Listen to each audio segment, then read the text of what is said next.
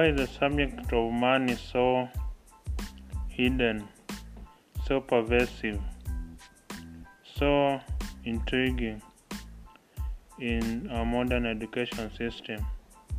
We teach our kids how to be great engineers, how to be great lawyers, how to be great doctors, yet we don't teach them how to manage money or how to manage to create wealth. I think money to us is one of those emotional topics like sex, which is best hidden in the bedroom. We don't want to bring it out in the open. So we are taught to strive to climb the corporate ladder, but never how to own the ladder.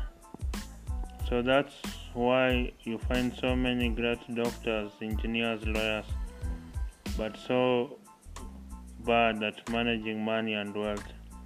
And I think this is an inheritance from the Victorian education system, which taught us to be bean counters, but never to be the owner of the farm.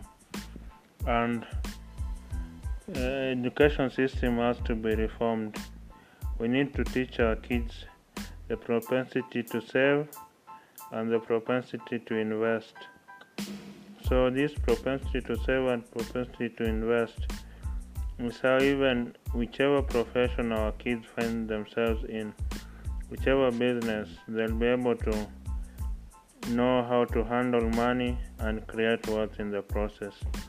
We need better individuals, better professionals who are money savvy, not to worship or be taken captive by money, but to be able to know the intrigues and workings of money, so that we have great engineers, lawyers, doctors, teachers, accountants, but who also are adept at managing money, and we will have more meaningful professionals, more desirable outcomes in the kids' lives, and more